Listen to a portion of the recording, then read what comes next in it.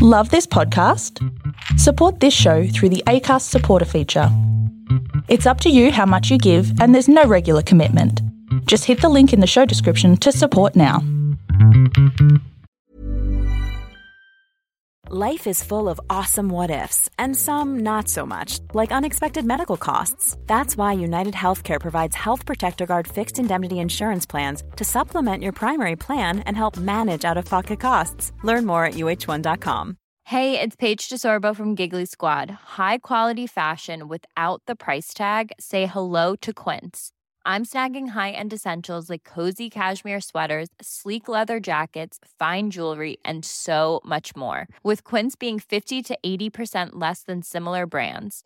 And they partner with factories that prioritize safe, ethical, and responsible manufacturing. I love that. Luxury quality within reach. Go to quince.com/style to get free shipping and 365-day returns on your next order.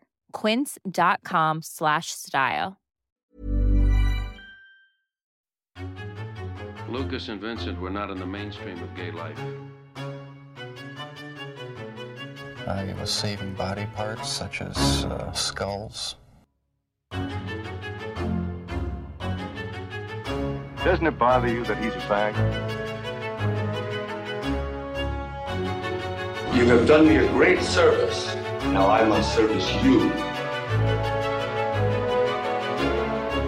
The drugs were always a cry for attention, for somebody to pay attention to me before I, kill somebody.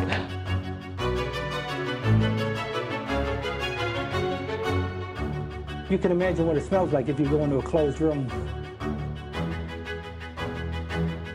Something is trying to get inside my body. Yeah, she's female and she's waiting for you in the cabana. And you want to sleep with me. Buckle up, sodomites, and welcome to the Sinister Sissies podcast, your guide to true crime, horror, and everything man on man and macabre. I'm Jared, your master of depravity, staring at the beautiful face of my filthy little slave, Sam Hamilton. Lock me up, Daddy. He's been plying me with wine tonight. I have. He's had literally one glass. That's not true. It's been 2.5. Okay. And I do feel a little buzz coming on. I'm just saying. Well, today's a bit of a slightly sad day. Not as sad as what the next episode's going to be. We have a little announcement. It's the penultimate episode of Sinister Sissies. We are ending the podcast in one more episode's time. After this episode, we're going into the grave and you're all going to fill in the soil. It's a bit sad. But I'm going to put half a hand out of the grave because I'm going to do Sam's going to keep going. I'm going to do a different horror-themed podcast next year, which we'll talk about that later because today's about us, Jared. It is. It's about, the end of an era, I suppose. It is. The end of a sissy, homoerotic, homosexual era. I love that you still avoid the word queer. In your new podcast, are you going to use the word queer? It'll be all about being queer. Although not as much as that show we're reviewing about Come and Talk, reviewing next episode. Oh, yeah. We'll save the critiques for that. So coming soon, a lot of queerness. Sad news, but we have a good episode for you today. We are doing 2 different bits of media. But also sorry that this year has been so disjointed. Oh, yeah, look.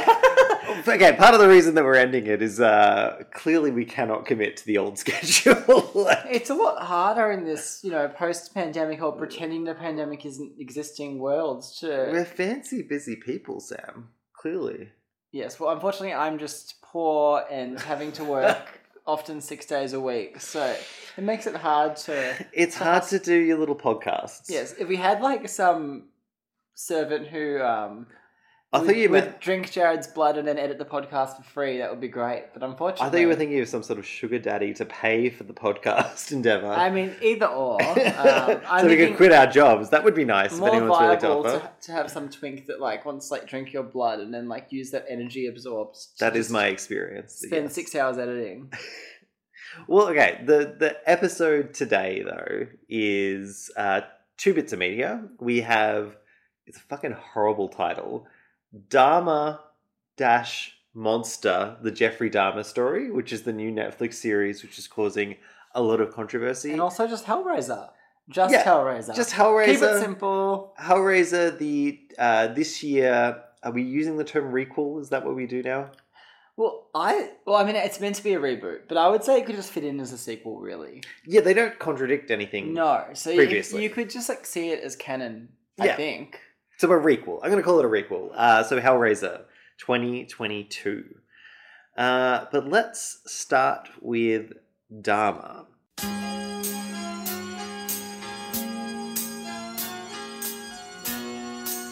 Here we are. Home sweet home.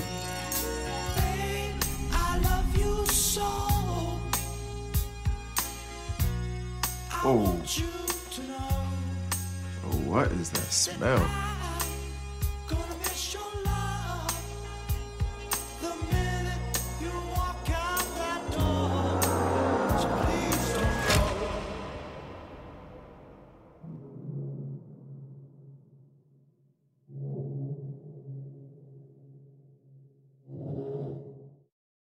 Dahmer is created by Ryan Murphy of American Horror Story fame. And Jared's favourite show of all time, Scream Queens.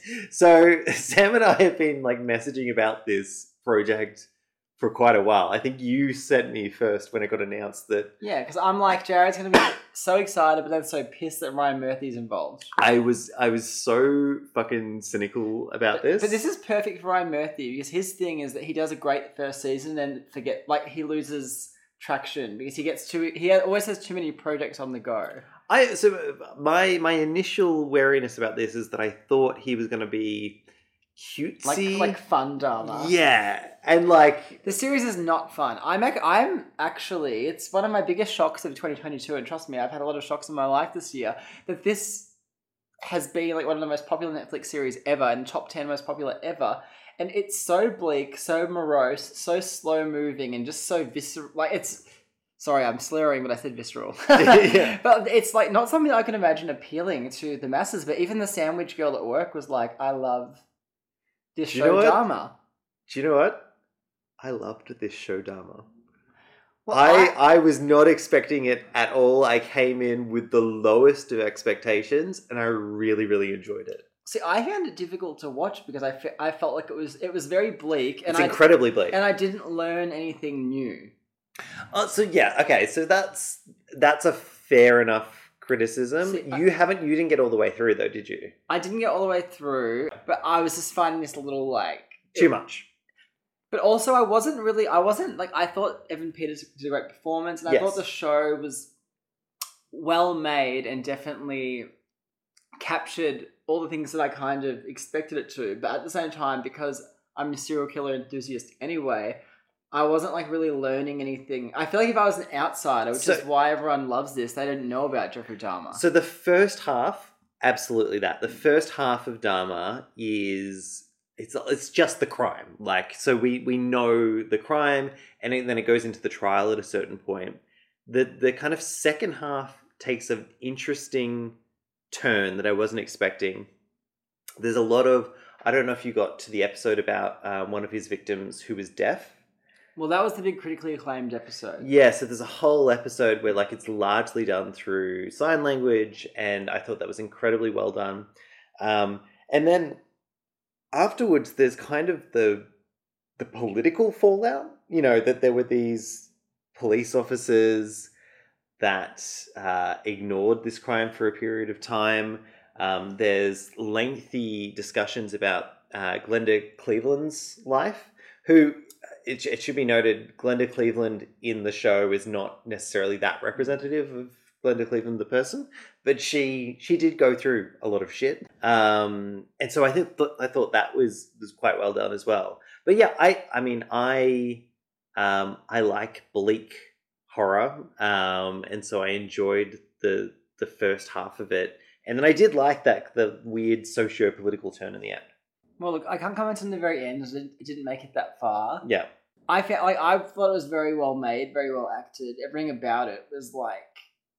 I don't know, maybe I found it too difficult to really attach myself to it because it felt so close to reality in a lot...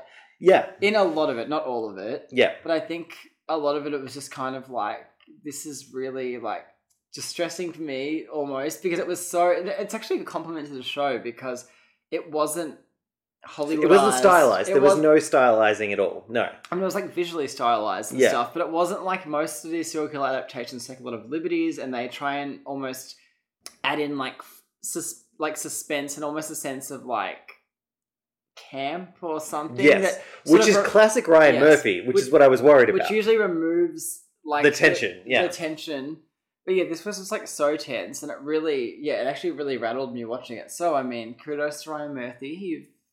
I think the reason I like this is like he was the showrunner, but he didn't direct. He only directed some of the episodes. Yeah, I think, and it was written by a lot of them were written by this other guy, Ian Brennan, who I think wrote for Glee. I think he's written with Ryan like a number of times. Yeah, including on shows that you've hated.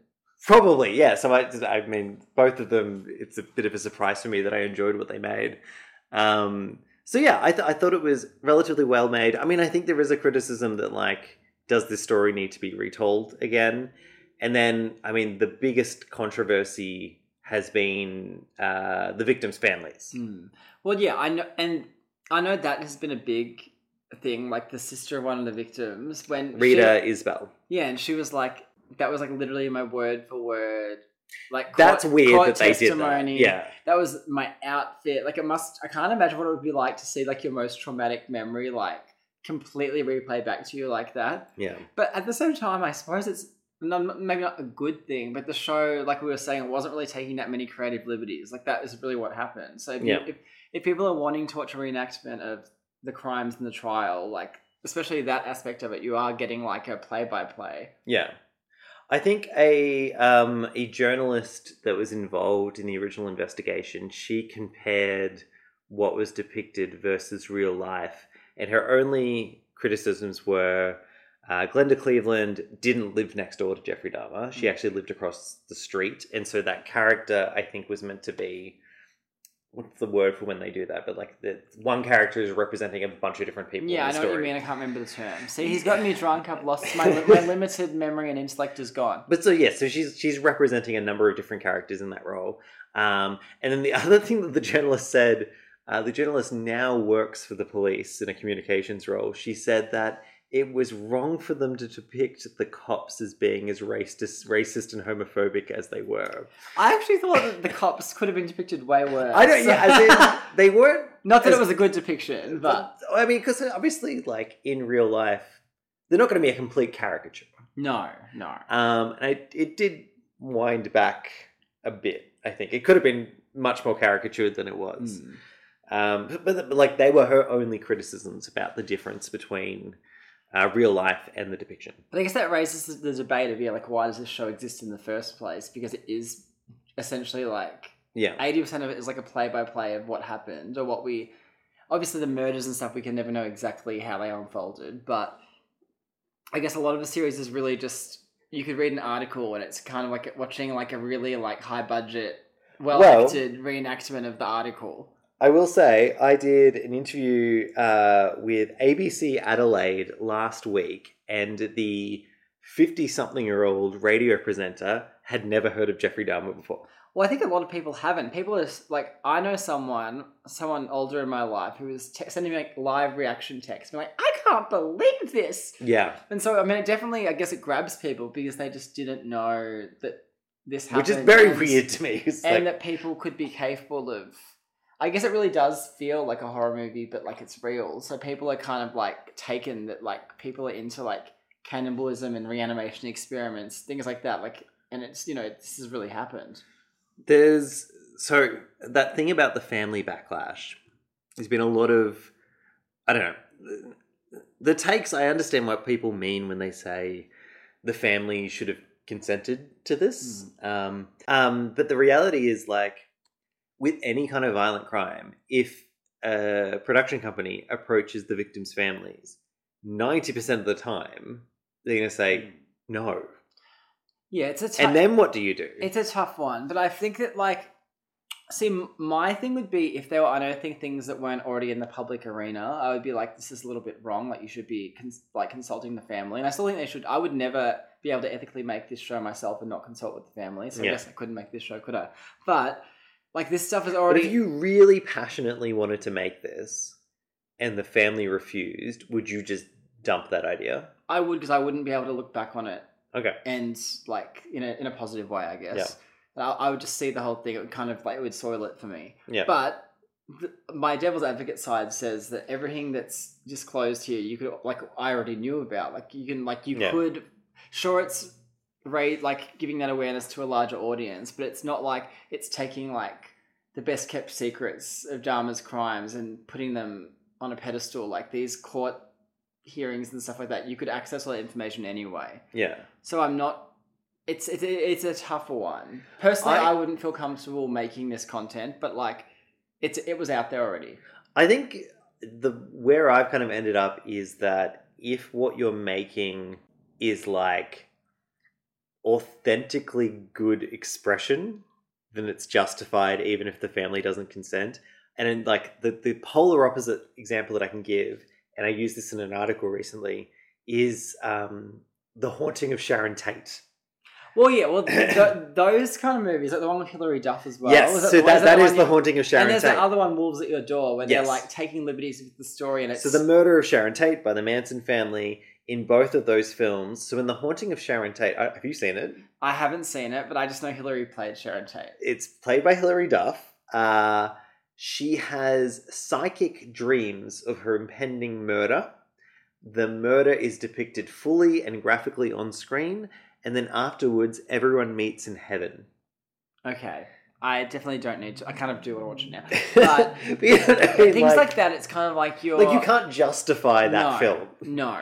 And same with Wolves at Your Door. I think a lot of people are like, what's the point? I haven't seen that one. I wasn't aware of that. It's got Katie Cassidy in it. She was like a popular scream queen in the 8 years ago. Oh, okay. We'll say. Yeah. But yeah, things like that, I guess, where it's kind of like almost having fun with like tragedy. Yeah. It's a little bit like, why? Like, you could just call this something else and use the same script, and you don't need to be like, with a Sharon Tate, that is, it's like you don't need to be calling this, but I guess they want that money. Everyone's going to watch a film that's called The Haunting of Sharon Tate. It's exploiting from the name. Yeah. It's using someone's name to get people to watch a low quality movie that contributes nothing. Yeah, whereas this film is kind of just depicting events that happened and that are already on record as happening. So it's like, it's not really, it's not like disclosing like any secrets or anything like that. No. So that's where like, and I called it a film, I think, TV series, whatever. I mean, this series, this series is just kind of showing you what happened. And so I don't, like, I understand I'd be uncomfortable if I was the family, and I probably wouldn't want it being made, but like it's funny that we're having this debate right now anyway, because our whole podcast is founded on we do this. I don't think any family of a victim that, we have discussed in this podcast would be happy that two random people in Australia are talking about their death. Like, as in, if I was to legitimately put myself in their shoes, I would say that's an entirely justified perspective. Yeah, so it's an interesting debate, I guess, of like, when is entertainment crossing a line? Yeah. Into, like infringing on people's like right to privacy. But I still think it's like a balancing, like, as in there's no simple rule to this. Well, I think my rule is just similar to what I'm saying about the show. It's like, I guess we don't talk about things that aren't, like, we don't like reach out to victims' families and try and get like secrets about what happened. No, we're not harassing families. And then like, I don't know, somehow trying to like romanticize that or... Well, so that's the other big criticism of this, is the casting of Evan Peters and the potential that this is going to be like memifying or like valorizing a killer. Sure, but like Evan Peters kind of does look like Jeffrey Dahmer, and I don't really know what I don't really have an answer to this. I don't know. Part of me thinks that a bit of that is slightly moral panic. Like, it's slightly, because there are those like weird Tumblr things where like they're, they have like a dedication page. Oh yeah, to like the school shoot. Like we used to have this obsessed Sinister Sissies fan. No, sorry, an obsessed Richard Ramirez fan that we maybe I interacted with them at some point, but they were we were connected via Instagram at least. Yeah, and she like had like that. She was actually in love with Richard. Yeah, so these things exist, whether or not they're like representative enough of a trend, I feel like is a bit But I feel like if people were romanticizing serial killers, it's not really like the show's fault, I think. No, people were writing letters to Jeffrey Dahmer in prison. People were doing marriage proposals to Jeffrey Dahmer in prison. Like, this is not new. No, I mean, if you think about even things like, this is going a bit off topic here, but like 50 Shades of Grey, where people are like, I want Christian Grey to be like my lover. And it's like, this is like some abusive, like depraved man. Yeah. And people kind of romanticize that, I guess, the darkness. I think it's when there's a hot person who has like a dark soul. And I mean, I've been guilty of this myself. But look, if it's a self-aware fantasy, I'm kind of willing to let people go with it. But yeah, look, some of the weird parts of online have this component. I don't know, because there was the same thing with the Zac Efron, Ted Bundy movie. Well, I guess it's like when you're putting a Hollywood star as this killer. So you are, in a way, like you know, I guess you are romantic. You're casting someone who's only cast ugly people. Well, I think casting an overt sex symbol as a serial killer is kind of like tying these two things together and like, is it appropriate? Okay. Yeah, so I wouldn't say Evan Peters is a sex symbol. I don't think he is either. For the horror community, he's a bit of an icon, I suppose. He's people were describing him as like a teen heartthrob, and I'm like, really? I wouldn't go that far. I mean, Hollywood tried to. He was in like Never Back Down, and he played Silver Surfer. But I feel like it's only when he started being in Ryan Murphy things. I think he's the only actor that's been in everything. That has been in every. Maybe he wasn't in American Horror Story 1984. I think he might have had a break that year. You were still watching this fucking show. I think he was in. You know, he was like one of those regular Ryan Murphy people. Yeah. And he definitely has a big fan base. But Jeffrey Dahmer in real life, the whole reason that he was able to lure in victims is because he was perceived as attractive. So it's like you can't cast in this like shy way. He was kind of You can't really cast someone, but yeah, I guess it's tough when you cast like the Zac Efron casting in the Ted Bundy movie.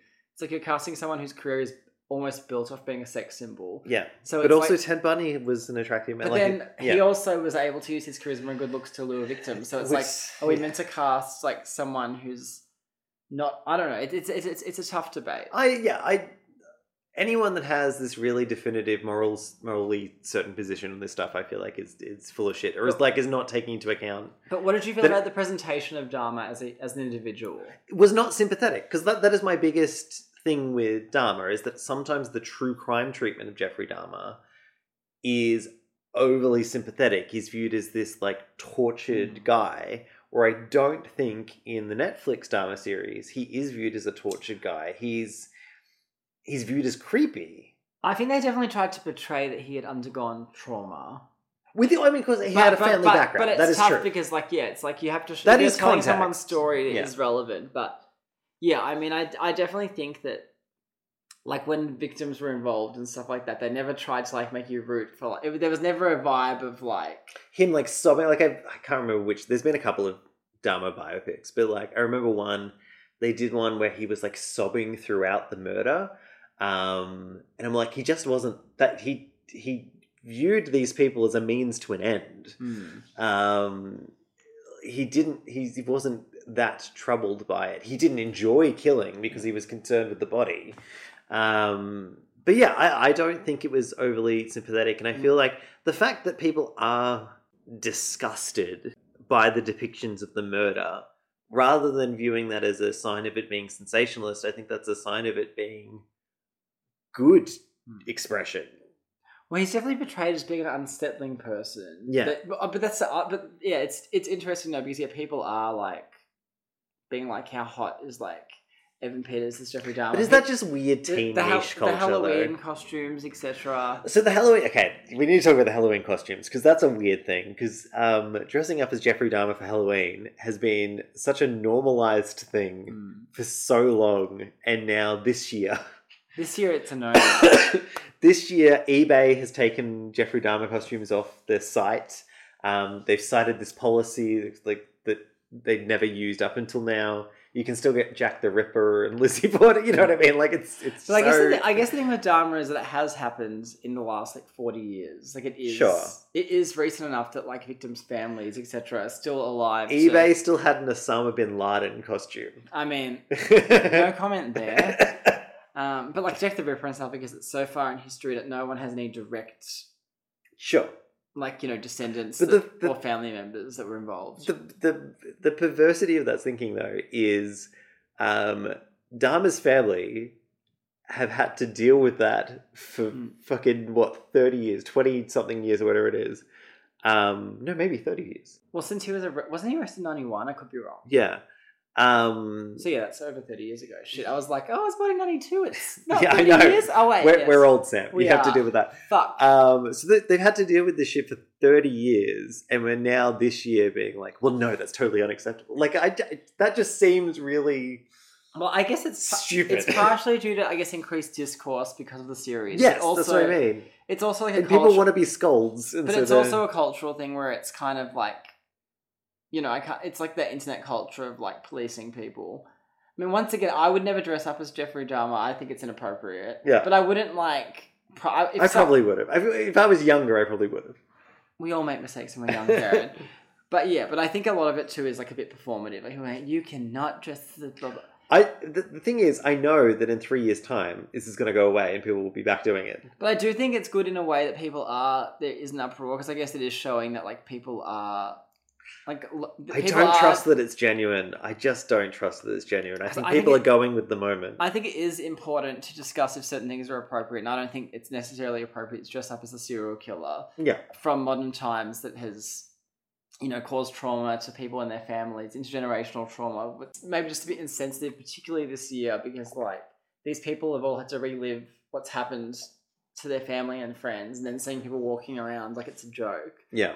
Like, if I was attacked by someone, even if someone punched me in the face and I was traumatized by it, I wouldn't want to walk past someone who's dressed as the person that punched me in the face. Does that mean every episode that we've done of a recent killing is also highly inappropriate? We're ending the show, so it's fine.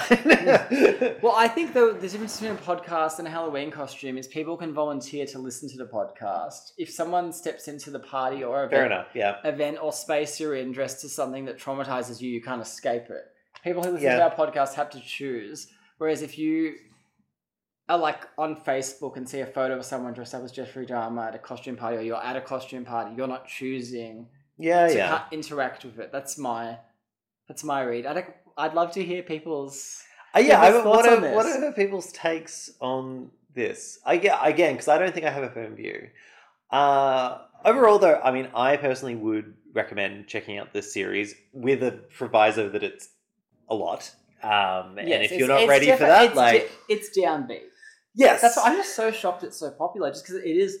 I mean, I am a little bit as well, because it's definitely the kind of horror that I like. I like eat shit and die, real awful horror. I would get it if it was like 5 episodes, just because it's so long-winded. Yeah, and like it's just like bleak. It is a bit too long. It's bleak that. From the get-go, though. It's not like something you could be like, oh, I rewatched Dahmer. It was, you know what I mean? Like, I'm just shocked that it's been. But I guess people are very intrigued by. I guess this is the biggest scale serial killer series we've probably ever had. So maybe that's part of it too. Like, it's new. It's new to the general public. Should we move on to Hellraiser? Let's move on to something we're going from. It's a little bit lighter. From fiction to non-fiction. I mean, okay. I actually don't think Hellraiser was dark enough for me.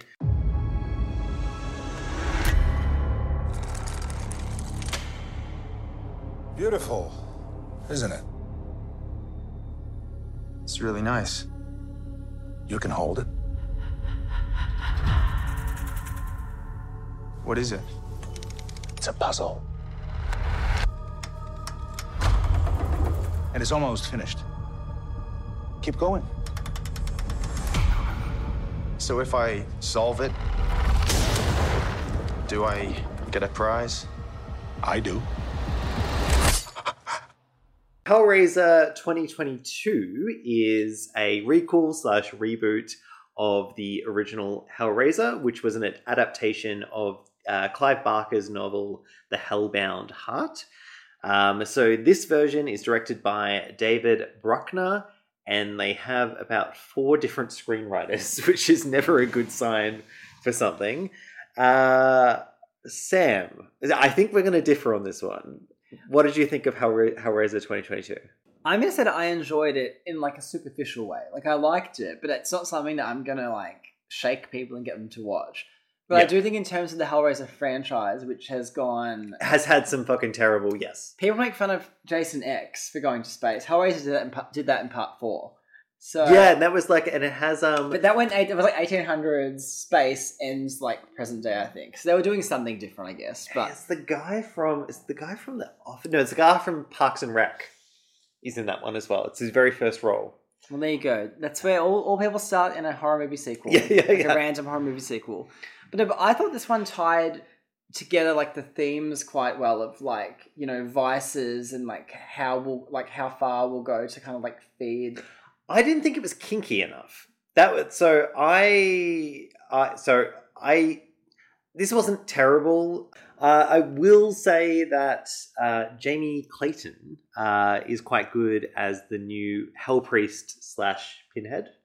Well, we can just call her Pinhead 2.0. Yeah. I think everyone's just calling her Pinhead. Which is not easy to do. Like, I don't know if you saw those Hellraiser versions where they had, like, the fat Pinhead is what I'm calling it. I think there's only one without Doug Bradley, right? Or was there two? There's two.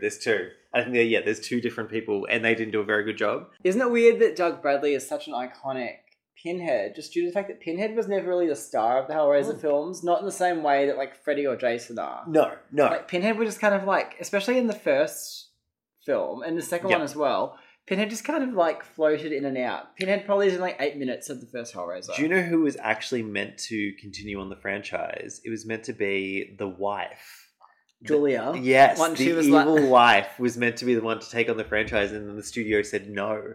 Imagine the world in which we had Julia. Well, she was, like, owning it. She was great. I love the first two Hellraiser films. They're, like, one of my more favourite films. Well, I think the third one took on a different tone anyway, so if Julia had have stayed on, she probably would have regretted it.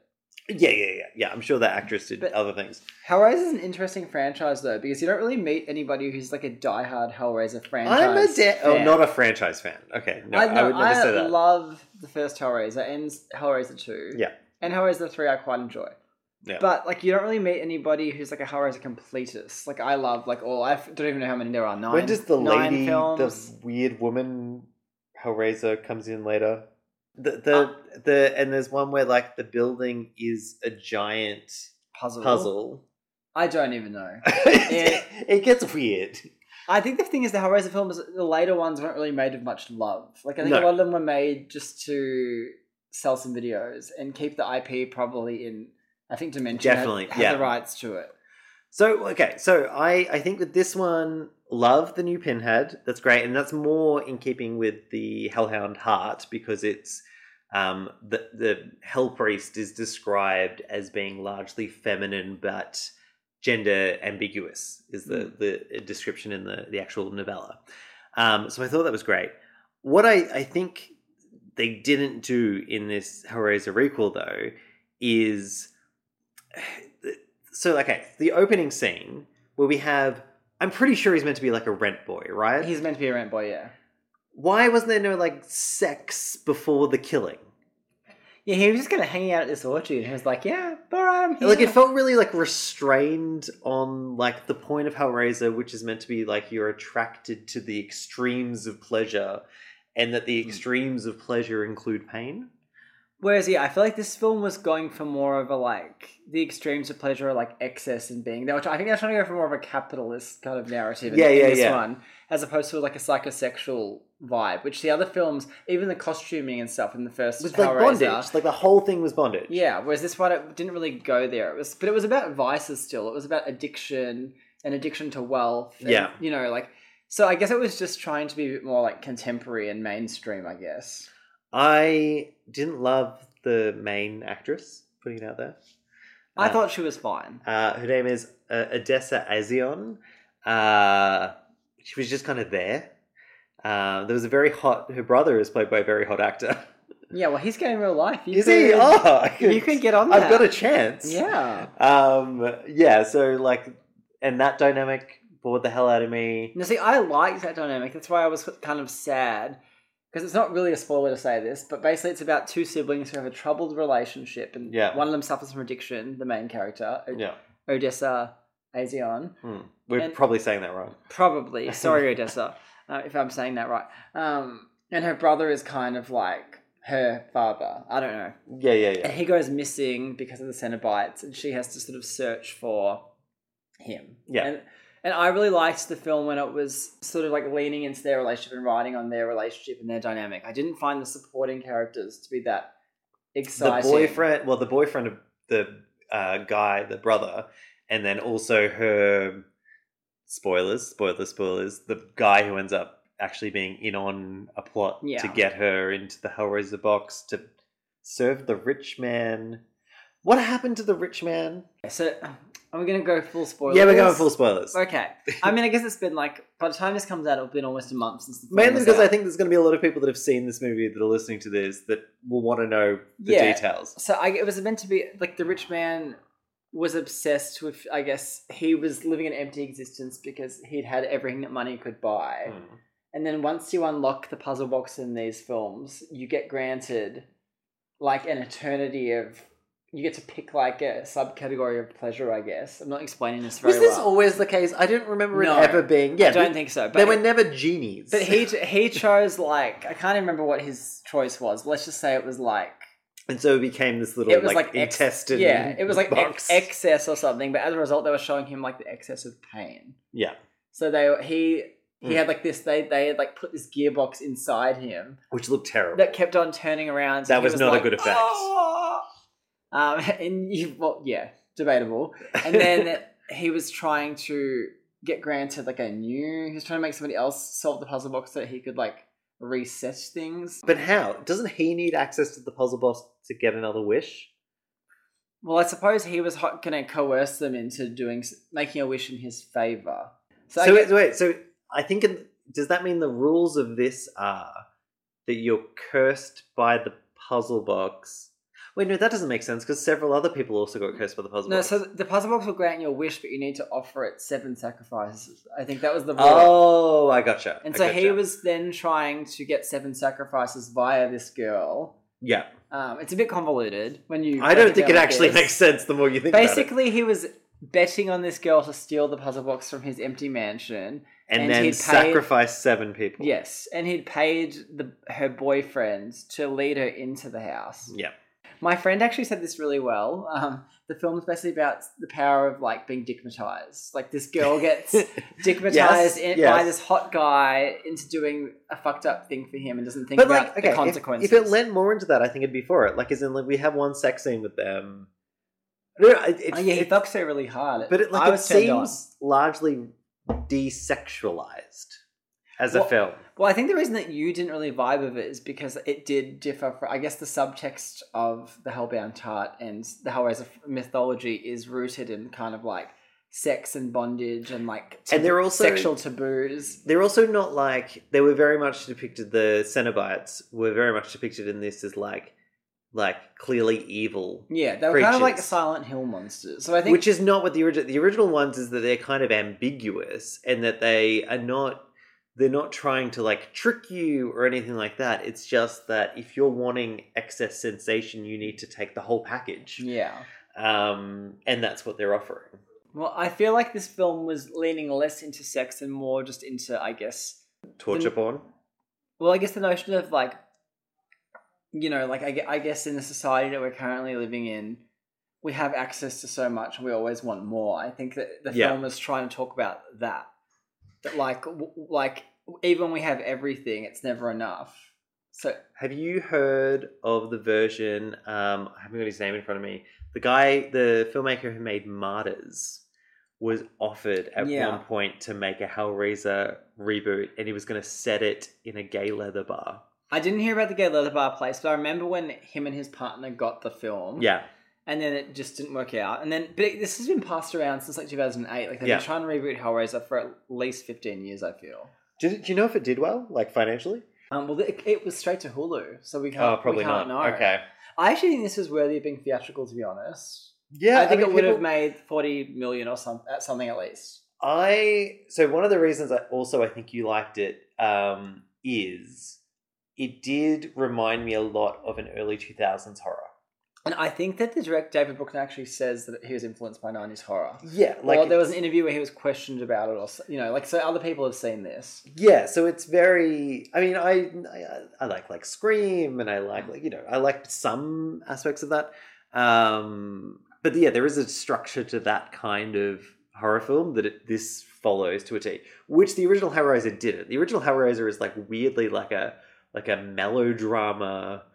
You know what I mean? It's not a teen horror film. No. Well, I mean, I guess the main characters in the original Hellraiser are middle-aged people, plus I guess Christy, who's meant to be 21 or something. But in the book is not actually his daughter, is an assistant who's in love with him.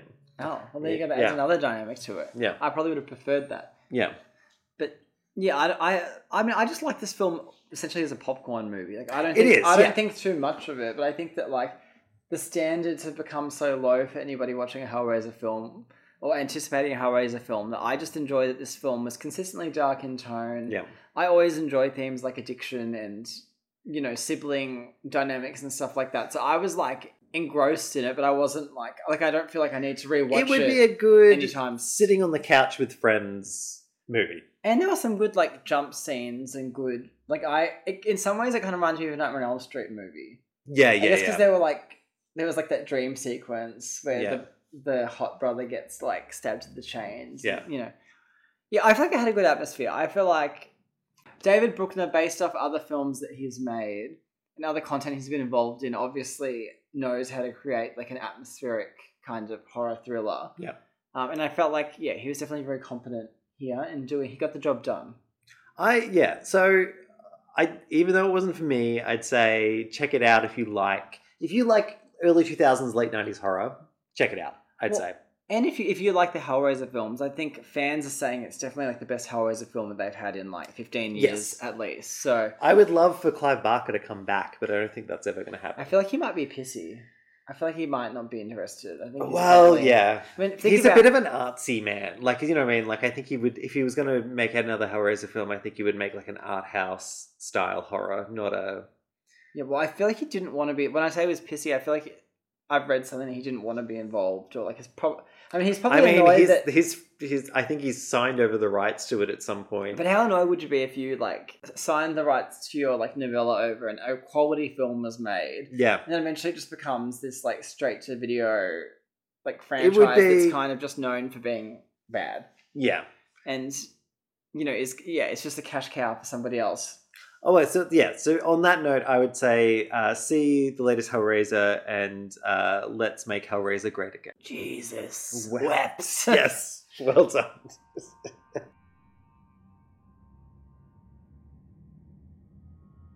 Thank you for listening to the Sinister Sissies podcast. You can follow us on Twitter at Sinister Sissies for the time being. It may not be around for much longer. You can follow us on Instagram at Sinister_Sissies. We do have a Patreon, but it's closing soon, so I won't promote that. Until next time, which will be the final time, stay sinister.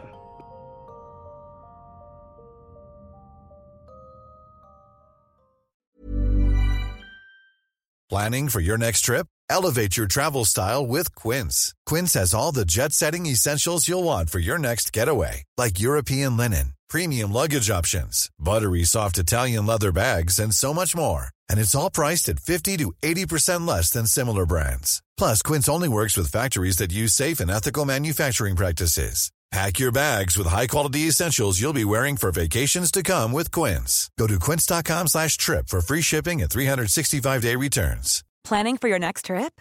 Elevate your travel style with Quince. Quince has all the jet-setting essentials you'll want for your next getaway, like European linen, premium luggage options, buttery soft Italian leather bags, and so much more. And is all priced at 50 to 80% less than similar brands. Plus, Quince only works with factories that use safe and ethical manufacturing practices. Pack your bags with high-quality essentials you'll be wearing for vacations to come with Quince. Go to quince.com/pack for free shipping and 365-day returns.